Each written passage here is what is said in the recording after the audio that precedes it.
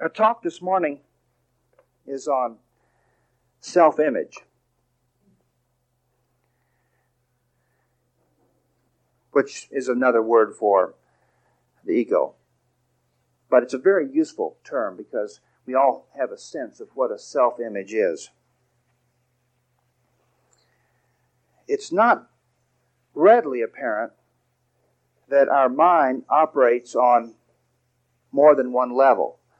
But with just a little scrutiny, this can be plainly seen. Possibly you have, probably everyone here has sometime or another watched someone while they're sleeping. And they'll scratch their nose and they'll turn over. And maybe even when you were in high school and college, you may have tickled someone with a feather just to watch them scratch their nose. That kind of thing. Pull the covers down, they pull it up. Obviously, there's a part of their mind that is not involved in the dream, because that part of their mind looks after their warmth, turns them over, so forth. Although they also can communicate to some degree what's going on in the dream. Start to say, if your husband, well, of course, in Santa Fe, if your husband would be perfectly all right. If your husband starts muttering, Marvin, Marvin, should have been your wife, but Santa Fe works, it's all right.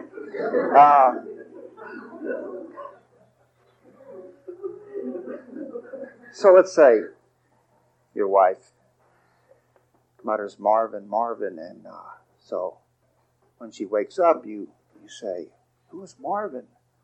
And she says, Marvin was this big monster bird that was going to come down and snatch up Santa Fe. But you were talking in such loving tones. There was, I was giving him silent treatment.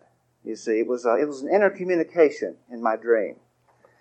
And so sometimes we do get this sort of spillover from the dream life itself. But generally speaking, we can at least see those two divisions when a dream takes place. Now, the song that David was singing indicated that it's all up to us. Now, someone might hear those lyrics and think that means it's all up to me, this little teeny frail body. I've got to do it all. I'm alone in this universe. And that there's no place for asking for help. But of course there's place for asking for help. And a self-image is simply the belief that we're nothing but this little body that was born quite painfully, lives a few years, grows feeble and dies. But because that's not what we are, because there is a part of reality that was not affected by the dream. That's just one way of saying it. Another way of saying it, if you were to put it into more traditional Christian terms, would be God created the heaven and the earth. And although we messed things up, this did not affect the perfect nature of God. But to put it in more metaphysical terms, pure love, pure joy extended itself, and this extension was God's creation. And it is true that a part of God's creation, a very small part, says A Course in Miracles, fell asleep, but this affected only a very small part of reality. Another way of saying that is only a very small part of our mind, of all that we are, is affected by this. And your real self, your real home, your Father, Mother, God, is as close to you as your own breath. Closer to you, in fact. Because your breath is within a body. But what is difficult about all this is that at the point that where most of us are, it seems as if we're having to choose between the known and the unknown. So we know this little history. We think we've learned a few of the tricks. We think we can make our life go to our advantage because of some of the rules that we've learned about human relationships and finances and health and so forth. Although frequently they fail, still we have remarkable faith in what we have learned. We have remarkable faith in our own past history. And so now, when things begin to get a little rough, or for whatever reason, we begin to turn to the infinite. We begin to turn to that which is wholly kind,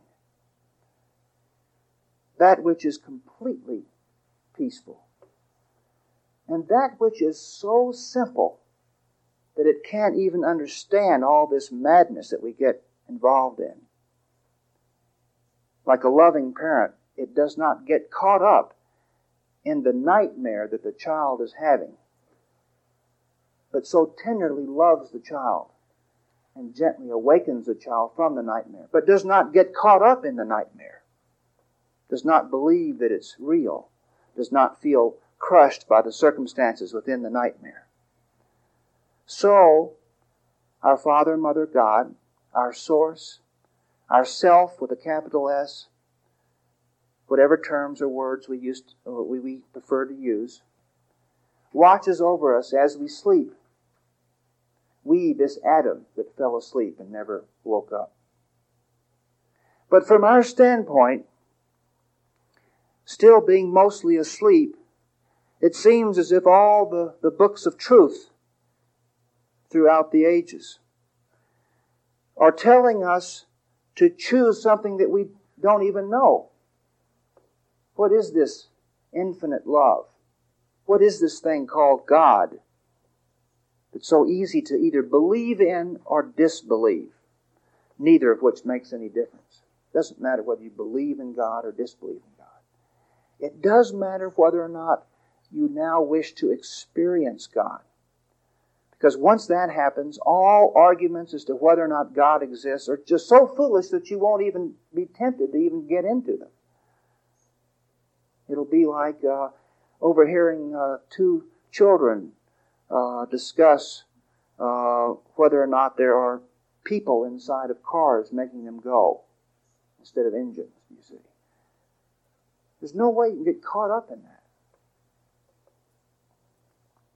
But it appears as if we're being asked to choose this state that can sound quite scary, and the ego can become very caught up in theological and intellectual arguments about what this reality is. But none of that, of course, matters because we aren't being asked to choose words like eternal and infinite, even words like oneself or God. We're asked to choose that part of that experience that we now have in our lives. That's all we're asked to do. There's nothing fearful about that. There's nothing scary about choosing to not attack anyone in our mind any longer, to not criticize them, to forget to judge them for what they did. That's a very simple choice, and it's understandable, and there's no fear in it. We simply say, I think I'd rather bless this person, and say to myself, they did the best they could.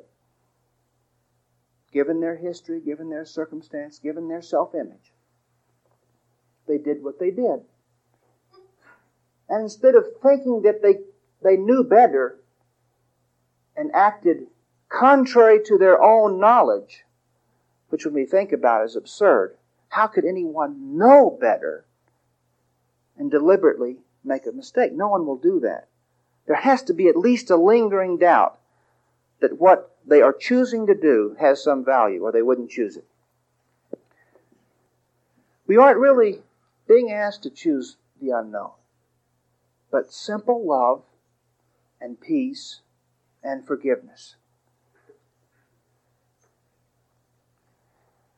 But what happens when people begin a spiritual path is this feeds into their self-image and a new self-image forms. Gail and I do a fair amount of marriage counseling.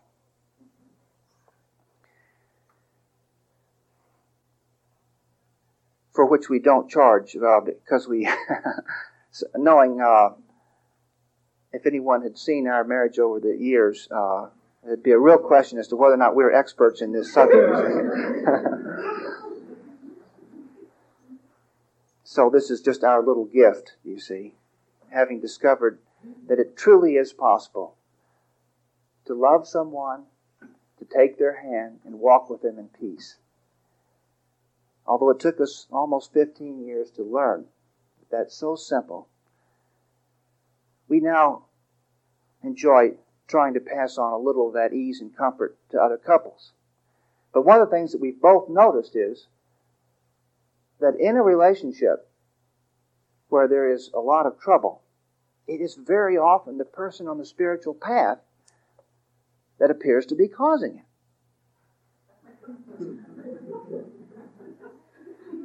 Because they've gotten all caught up in all these concepts and what's right and wrong, and there's this whole metaphysical system that's being applied to the spouse's behavior, and there's all this strange language being used that the spouse doesn't know and doesn't feels like a new clique is forming that he or she is not a part of. Now this complication, this torturous thing that we do to ourselves, all comes from one very simple mistake. And that is trying to apply the truth to this world. Thinking that we can look around this world and see confirmation of the truth. We can't. And as we've talked about so often and laughed about so often together here, there aren't spiritual and unspiritual flowers or spiritual and unspiritual foods or all that kind of thing. It just simply isn't so. But it's when we get caught up in that we can really drive the person we're living with absolutely batty. So unless a spiritual path is making your life easier and simpler and more peaceful, happier, whatever it is you're doing has nothing to do with the spiritual path. Just step back and remind yourself how simple it is. You just walk in peace. You love your brothers and your sisters. You quickly forgive them. And you enjoy yourself this instant without any worry about what's to come or what you just did or what you just thought.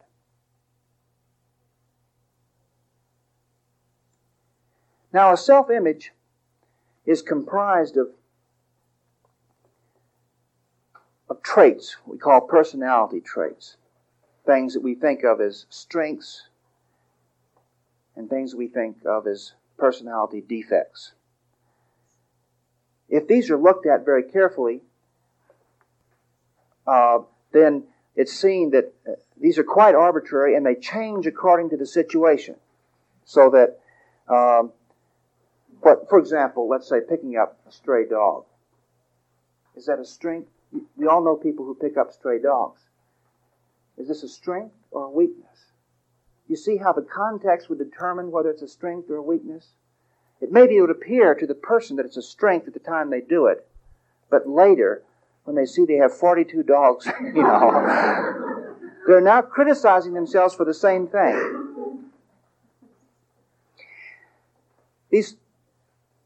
The self-image is built up from a pattern of old reactions that when we are free of, release our joy. And this is why teachers can be such good examples. My little boy John, I bet you didn't know I had a little boy, did you? I also have a big boy, too. He's going to listen to these tapes and wonder why. I have a big boy, too. Great boy. Scott, you're a great boy.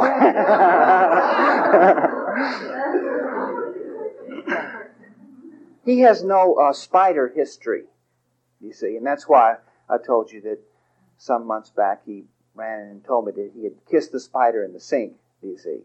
This was perfectly normal to him, you see. Gail and I, yesterday, don't ask me why we did this, because I still don't know. It was between the Burmese python and a silver cake cutter. And for some reason, we chose the Burmese python to give as a gift to our friend who had just turned 50. Somehow it seemed appropriate, turning 50. Well, we had to sneak the snake over to his house, and so we had it in our house first. Real friendly, nice snake. He's the one over at the pet shop in the DeVargas Center that's always escaping. So you've gone in there at one of the times that they are escape artists, and he's real friendly. He climbs all around you and licks you, He does not speak with a forked tongue. Just has one, but he doesn't speak with it. Well, so we brought the snake home. Beautiful, beautiful snake. And we got it out. We had played with it. It was a very, very safe snake. Everybody assured us at the pet shop that it had never bitten anyone, and we had played with it there. So we weren't paying much attention. There were several of us there sitting on the floor, and the snake was crawling all over us. And we got in a conversation, and suddenly we looked down, and John had gotten down on all fours in front of the snake. And the snake was going, and John was going, and they were touching tongues, you see. And they were both having just wonderful fun, doing this. Now, he had no snake history in his self-image. You see, there was nothing there to tell him to respond with fear to the snake. So that's why he could do this. Now, we, of course, told him this was probably not a good idea, as well as kissing spiders. I want you to know this, we did point out that this is not a thing to do. But it indicates that really all that interferes with our joy, because an adult wouldn't have done that. As a matter of fact, when we bought the snake, when I took the snake out of the box there at the pet shop, there was a guy that walked in the door of the pet shop, and I had the snake, and he was wrapped around me and everything, and he stopped and froze. And his wife was with him, and she said, "That snake's not poisonous. It doesn't. It just squeezes you to death. That's all. You don't have to worry about it." And the guy came over and told him the snake was perfectly harmless and so forth, but he couldn't help it, because for whatever reason, this was a symbol. This was a part of his self-image that he was afraid of snakes. Now, if he had had amnesia, he would not have reacted that way in all probability. This has had to be recalled and then brought into the present. This is, of course, absolutely of no criticism to the man, because we all have that. We really do walk through the day as if it's a minefield, and we avoid this and we avoid that.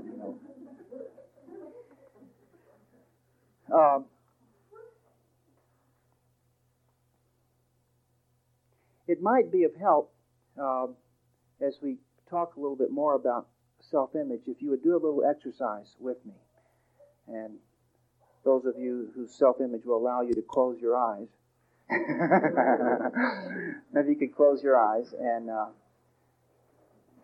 just very quickly look directly at your self-image. So you're going to go back now and remember what you can remember. Memories are simply memories, and lack of memories are simply lack of memories. There's nothing more to it than that. So simply go back and remember what you can about your birth or after that situation in which you were reared. Anything that comes to your mind, watch yourself forming. Watch yourself taking on your present personality. See how you played like any other 1 or 2 or 3-year-old child, and then a personality began to form. Now there were things that you would do and things that you wouldn't do. Now there was an emphasis. Now words like dignity and manners and things like that began to take on meaning. Notice yourself becoming proud of certain traits. Notice yourself being complimented for those traits. Maybe you can remember a time that you dropped some part of your personality, or that you had a very close friend who did certain things or talked in a certain way, and you incorporated that. Maybe quite unconsciously, but a year or two later you realized that you always bit your lower lip a little bit between sentences, or whatever it is your friend did.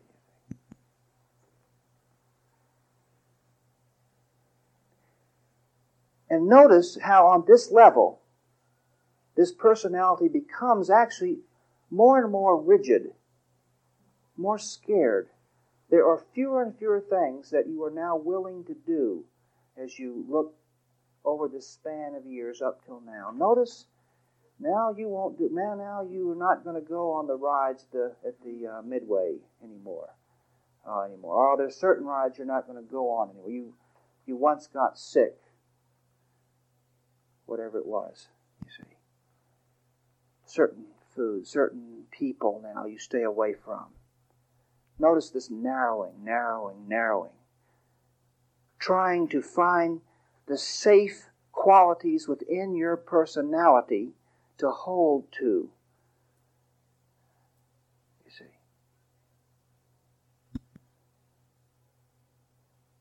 Okay.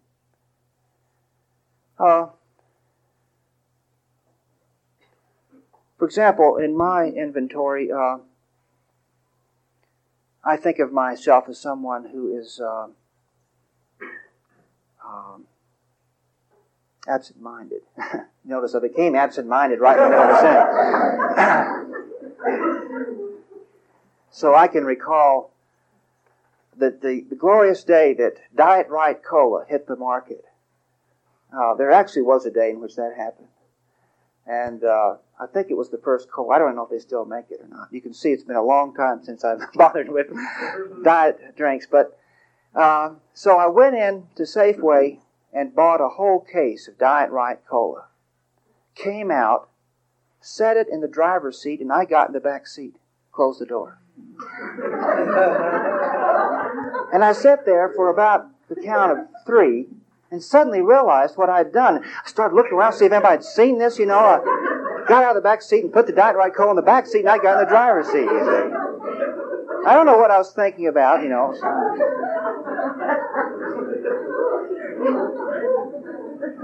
So all these things sort of, you know, become part of our self-image.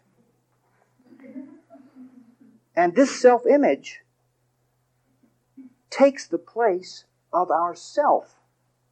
That's what a dream is. So when we fall asleep at night, we dream of ourself in a certain way.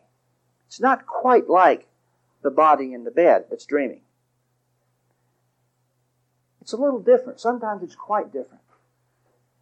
And as we begin to wake up, there's actually a moment of struggle, which sometimes maybe you're very much aware of, especially if you never seem to have gotten enough sleep and you're having to get up at the same time each morning. And now there's this little struggle between the self that you are in the dream and the self that you are in bed. Now you seem to be choosing between two selves. Gail tells me that when she was a little girl, that whenever she was dreaming about horses, it was almost impossible for her to wake up. She'd much rather go back because her parents wouldn't buy her a horse. So she could choose either the self that had horses or the self that was not going to get a horse. So we can sense this. You see, a dream at night mimics what happened. If you want to know how this all started and how it continues, it's exactly like dreaming at night because that's a mimicry of the whole thing. It's very useful to look at dreams and realize that when you wake in the morning, as the Course in Miracles says, you simply pass from one dream to another. The difference is that in the waking dream, the daydream, is as close to reality as we can get in a dream state, whereas the dream at night is twice removed, whereas the dream in the day is only once removed. So, what happens, for example, last time we talked about these relationships that we've seen where people have been together 2 years, 5 years, 18 years, 20 years, and suddenly they're trading in each other like last year's car. And this is very shocking because we thought that they loved each other and we thought they were each other's best friends. And what's going on now? Now they won't even speak to each other. And there's obviously no love in their heart for this person they spent all this time with. And this goes on all the time. And we are always shocked by it. But what has happened, it's very simple, is that one self-image has been replaced by another self-image. So there was a person in this individual's heart. The central person in this person's heart. There was no union there. It was just a person. It was just something that was sort of wrapped, the mind had wrapped itself around this individual. Another individual comes along who is more special to that person. In some way, they're more special. And so, that person is simply taken out of the mind and the other person is brought into the mind. And that's why there can be such surprisingly little remorse during a divorce. There can be a tremendous amount of trauma and drama and all this stuff, but it's surprisingly little remorse takes place. Well, this is a similar thing to what happens with our own self-image.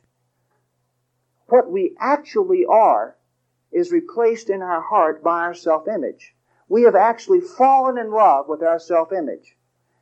And people who begin a spiritual path are usually people who have begun to fall out of love with their self-image. They've now begun to question whether or not this is indeed what they wish to be.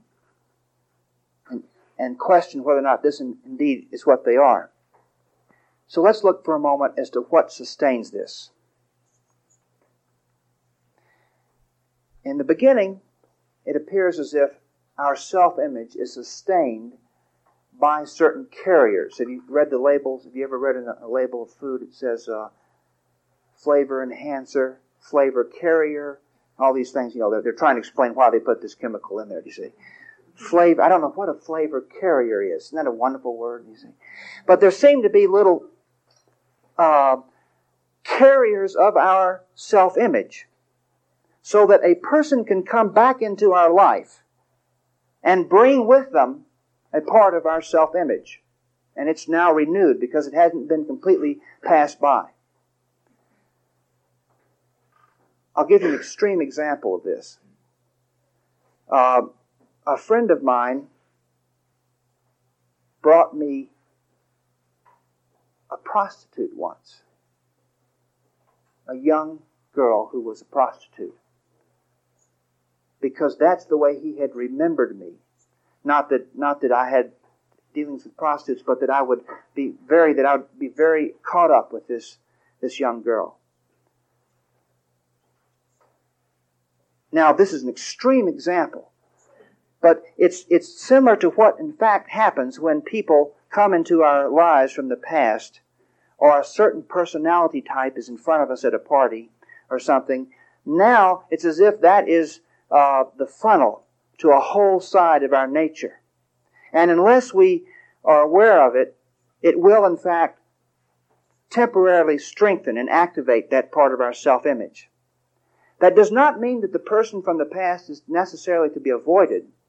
But it is extremely helpful for us to notice that there are certain reactions attached to certain people, so that when they come into our life, unless we are aware of it, we will fall back into that personality type, the way they expect us to be. The answer, of course, is not to rigidly not be that way, but to be at peace. When we awaken in the morning, You might want to notice this. In addition to thinking about what we're going to do during the day or what happened yesterday, there's another very subtle thing that the ego part of our mind does that sustains this self-image. And remember, the self-image is merely a limit on joy. It's merely the point at which we begin dampening down our joy. 1,000 times today, God will whisper in your ear, just be happy. And you will start to be happy, and then you'll remember your self-image. And you'll say, I can't act that way. I can't be that happy in this situation or with this kind of person. And so you will begin dampening down your joy. It is theoretically possible that when you receive one of these calls, which is happening over and over and over, when your heart begins to lighten, as it is doing all during the day, if you were to just not dampen down your joy, the self-image would dissolve. That isn't going to happen because we seem to be, most of us, doing this in a very gradual way. And that's perfectly all right. Usually gradual means less painful. But just notice that that's what goes on. Now in the morning, notice that your mind will begin scanning your body. And you will ask yourself, how do you feel? In addition to what it is, what do I have to do today and what happened yesterday and all this kind of thing. There's nothing to do about that. That's the ego part of your mind. Going from the identity in your dream to this identity. In psychology, some of this is referred to as reality testing. So as you sit there in your chair right now, there's a part of your mind that every once in a while will feel part of your body, will move in the chair just to make sure you're still sitting there. Look at your watch to make sure you know what time it is, because we have to be placed in time in order to be this thing, you see. And there's this reality testing. Am I still this person? Yes, I am. Yeah, right. And so this goes on, you see, because we aren't that. And therefore, the mind has to keep up quite an intense re-indoctrination of this self-image, because it's not natural to think of ourselves as this business that you just went through from the time you were born and you traced back. You see, what this little meditation that we just did. This is not natural. Why do you have to be that kind of person? There's no real reason. And so your mind is constantly forgetting to be this kind of person. And the ego has to come back and renew all the fences and the little shrubs and everything. In public,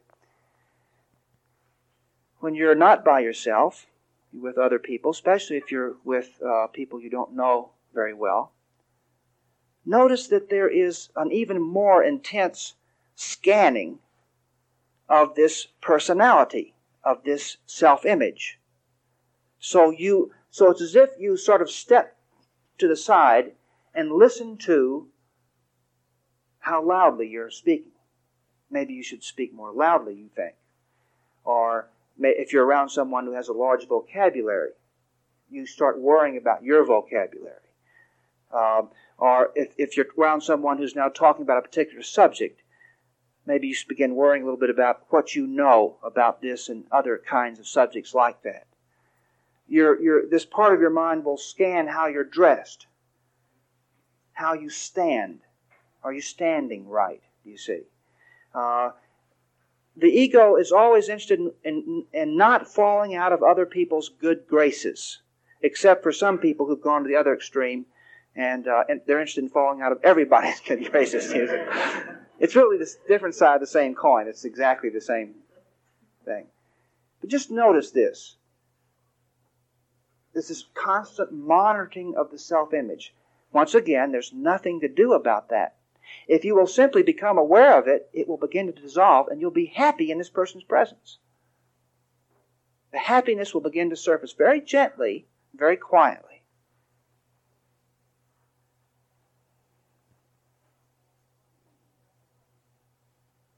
I remember, do you remember in It used to be back, I guess it was in the 50s, the 40s and 50s.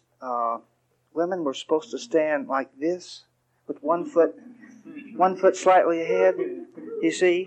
And I can remember in high school, when the girls in high school began to learn this, there was a teacher that would teach them dancing and how to stand and so forth. And you'd be sitting there carrying on a conversation with a girl, and suddenly she would put her foot down, like this. This is a sort of a little unconscious adjustment, you see. The men, of course, would do like this. So I don't know what they did. They had their thing too, you see. Now let's talk about what we do internally to defend this self-image. We talked about how certain things and certain people seem to bring our self-image back to us, how certain situations seem to trigger it. But let's see what we do on a more internal state. One thing that we do, it's very, very common and extremely tempting, and that is to take sides against someone when we see that our brothers or our sisters are having a quarrel of some sort. And I've told you how Baba Muktananda and Mother Teresa refused to sign the pledge against nuclear war, against the arms race in India, because they said they wanted to love the people who were for nuclear war. They weren't going to take a side on that. Now, what we often do is that we will have two friends who have gotten in an argument, and we will usually side with the person that we're talking with because we want to stay in that person's good graces. Our ego wants to stay in that person's good graces.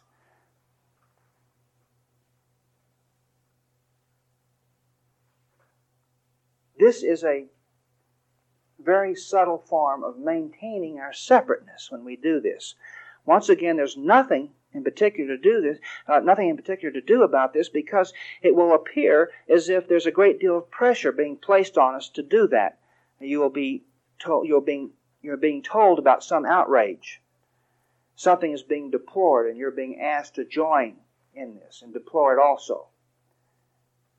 But if you will not enter it with your heart, you can do far more to heal the situation between those two people than if you get caught up in it and really think that one person is right and the other person is wrong. There's an AA technique in which people, friends of the alcoholic, gather around the alcoholic. They come to the person's, this is before the AA person is in the program, and this is not advocated by AA, it's just that I've seen AA members use this technique. So here's a person. They seem to be destroying their life and all the relationships from very heavy drinking. So a friend of that individual will gather other friends, and maybe 4 or 5, 6 people who truly love this individual will then go to the individual, and they will each tell one or more stories of what that person did when they were drunk. And what this causes the individual to do, if this is in fact a peaceful and good thing to do in that circumstance, because it's plain that it would not be a good thing to do in some circumstances, is it simply requires the individual to look closely at what's in fact going on in their life. Anything of the ego will dissolve if we turn and look at it. The only way that our ego is sustained is by our not turning and looking at it. There's nothing to do. If we fight it, we're not turning and looking at it, because we wouldn't be fighting it if we had looked at it honestly. We would have no use for this business of siding with one friend against another. This would be of no interest to us if we looked straight at that. So it's because we don't look fully at it. So anytime you don't like the way you feel, you don't like some emotion, you don't like the way you're behaving or the way you just behaved, there's really nothing more to do than just to turn your gaze and examine it very, very closely, but without any analysis. You just look at it in detail, like you might drop down on your leaves and look at the lichen that covers a rock. This beautiful green moss-like stuff, and it's so gorgeous, and it's caught your eye. And you drop down on your knees and you look at this. That's the way you look at it. And the ego part of it will dissolve because it's insane and you don't want it. So this self-image, which is a way we act, a way we feel, a way we think, is like a broadcasting system within us. It's like a pre-recorded program that's always playing within us. And this will hand things to you as you go through the day. Your self-image will present you with ways that you should behave in order to keep being this self-image.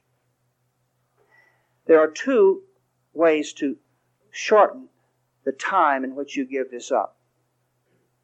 One is that your ego will hand you a thought and suggest that you think through this thought. Now notice this. You go through the day, you suddenly remember what so-and-so said. Or you suddenly remember this bill that hasn't been paid. And there's a whole fantasy to go, if I don't get this paid, they're going to cut off my credit, and and there's a whole thing. There's a thought, there's a premise there, and you're being asked to think it through. Well, what did they mean when they said so-and-so? And you're asked to think this through. Or what effect did my action have? Or how should I deal with this particular problem? You're asked to think that through. You will save yourself time if you will not think it through. It's very simple. And how do you not think it through? By simply noticing that the ego has handed you a premise, and at our stage we cannot avoid that. We cannot avoid being handed these thoughts, these criticisms, these fears. But we can and do wake up in the middle of this process, and if we will simply pause in peace, if we will simply remember our Father, Mother, God, then we will complete the thought because we realize it has nothing to do with our purpose.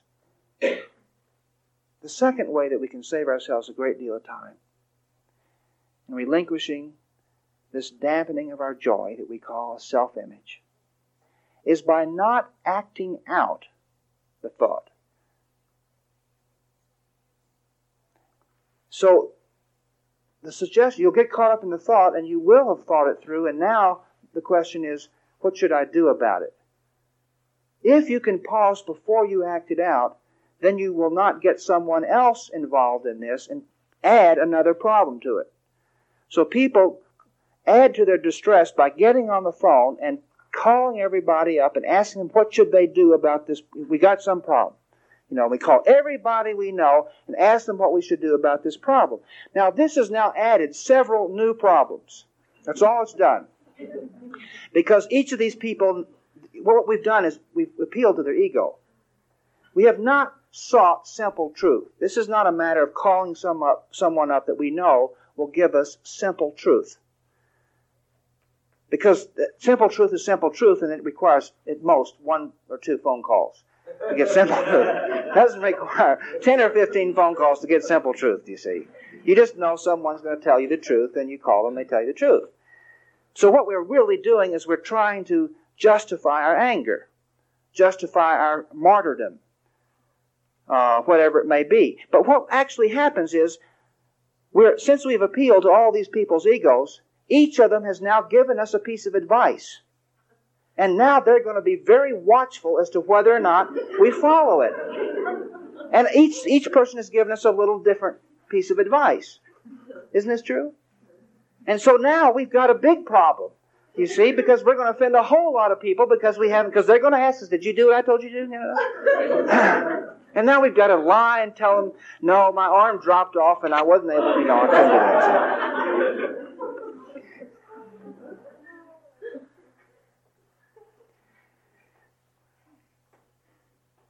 The second and last way that we can save ourselves a tremendous amount of time. Because in every spiritual journey, there are plateaus. That means we're not making any progress, we're just sort of staying where we are. You can always know that you're on a plateau if something either very wonderful or very horrible is consuming most of your time. If you're going through the day and there is this some wonderful something that's about to happen to you, or there is this awful thing that's happening to you or about to happen to you, like you're sick. You see, some people can only turn to God when they're sick. That's the only time they turn to God. There are other people who cannot turn to God when they are sick. So if you're spending a lot of time being sick, you're on a plateau. And the only reason that you're on a plateau is you have not decided whether or not you wish to move on. Because if you wish to move on, you will very simply find a way not to be sick all the time. And if you have to be sick in order to turn to God, you will find a way very simply and very easily to turn to God when you're not sick. Because that's your purpose. And the whole universe will conspire to help you in that purpose. Because the whole universe wants you to wake to your glory and your beauty and your home.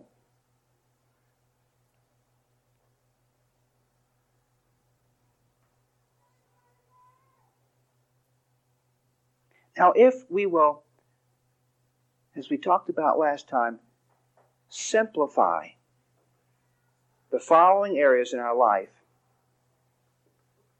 we can turn to God more easily. Because, and I don't wish to scare you with this statement, you can be on a plateau for a very, very long time. And that's why many of the lessons in A Course in Miracles says, if you manage to feel peace for just one instant while doing this exercise, you will save yourself 1,000 years.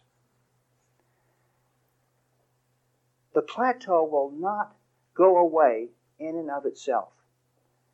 David Secord's song indicates that we have to decide what we want. Then the universe will pick us up and move us forward. But not as long as we're ambivalent. Because love will not force us to take a step that we're not sure we want to take. So the second thing that can help so much is simplifying. Simplifying how you eat, how you dress, your house, your activities, and your relationships. There's no perfect, ideal way to do this, and there's no one to look to who's doing it the way you should do it. No one's doing it the way you should do it. You know how to do it. You know how, for example, to eat so that eating is not preoccupying your time and you can't turn to God. Because eating is something the ego loves to do. And it spends a great deal of time thinking about it and either resisting certain foods or going for them whole hog. Good Texas expression. If your house is cluttered and this is disturbing you, if you're not turning to God because there's just all this chaos all around, there's something to do about that. If your activities are distressing you, if they come as shocks, these appointments, these things you set up, all these times you didn't say no to people. It doesn't matter if people scream at us. What does it affect if someone screams at you for not going to the party? Is the peace of God more important, or is the party more important? Now, of course, the time will come in which each and every one of us will have established firmly and completely in our heart that above all we want the peace of God. And then we can enter any activity and we will carry the peace of God with us. But there may not be anyone in this room who's reached that point. At this point, there are activities that are disturbing your peace. And you must say no, if for no other reason than to show your mind that you're serious about this. So say no to activities that disturb you. It doesn't matter whether or not they disturb someone else or don't disturb someone else. If it disturbs you, simplify your activities. If there are certain relationships that drive you up the wall, temporarily step away from those relationships. You'll be able to come back to them. They're not going to be lost. You can step away from them gently. So those two things are possibly the primary tools of letting loose of this dark shroud that we've wrapped around us called a self-image. One is looking directly at it, and the other one is simplifying, simplifying, simplifying.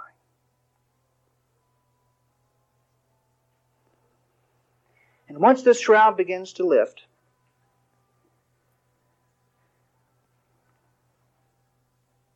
you will have no pleasure greater than making each day a shining gift to your Father, Mother, God, to your brothers and sisters. It will give you so much joy to know that how you're thinking and how you're proceeding this instant adds to the awakening, because the awakening has begun. It was predicted by almost everybody, and it has begun. The turnaround has begun. The children of God have started walking back home. But we can save our brothers and sisters so much time if we'll forgive them, if we'll not chastise them, if we will not question their needs, but simply see they have this need. They feel insecure. They feel distraught. They feel sick. And not question the need, but meet the need. Simply and quietly and compassionately. And this will be a gift that we give to God. Because at this point, most of us will not give the gift to ourselves. We do not think we're worthy of it. This self-image is believed so totally that we actually think we are that shabby.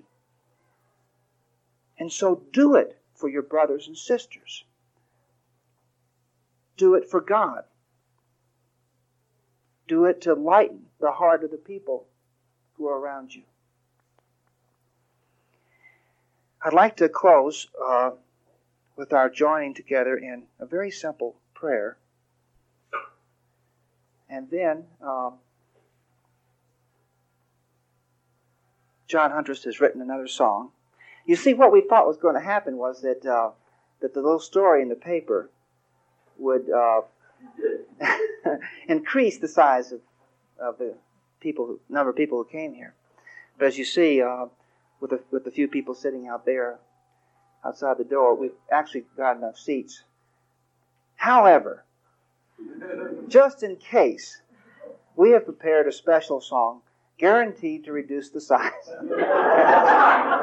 Now, it so happens that this song is also a perfect summary of what we've been talking about today, because it talks about carrying this old self-image with us and how people love to carry this self-image and present it to us as a gift, reminding us how we are, you see.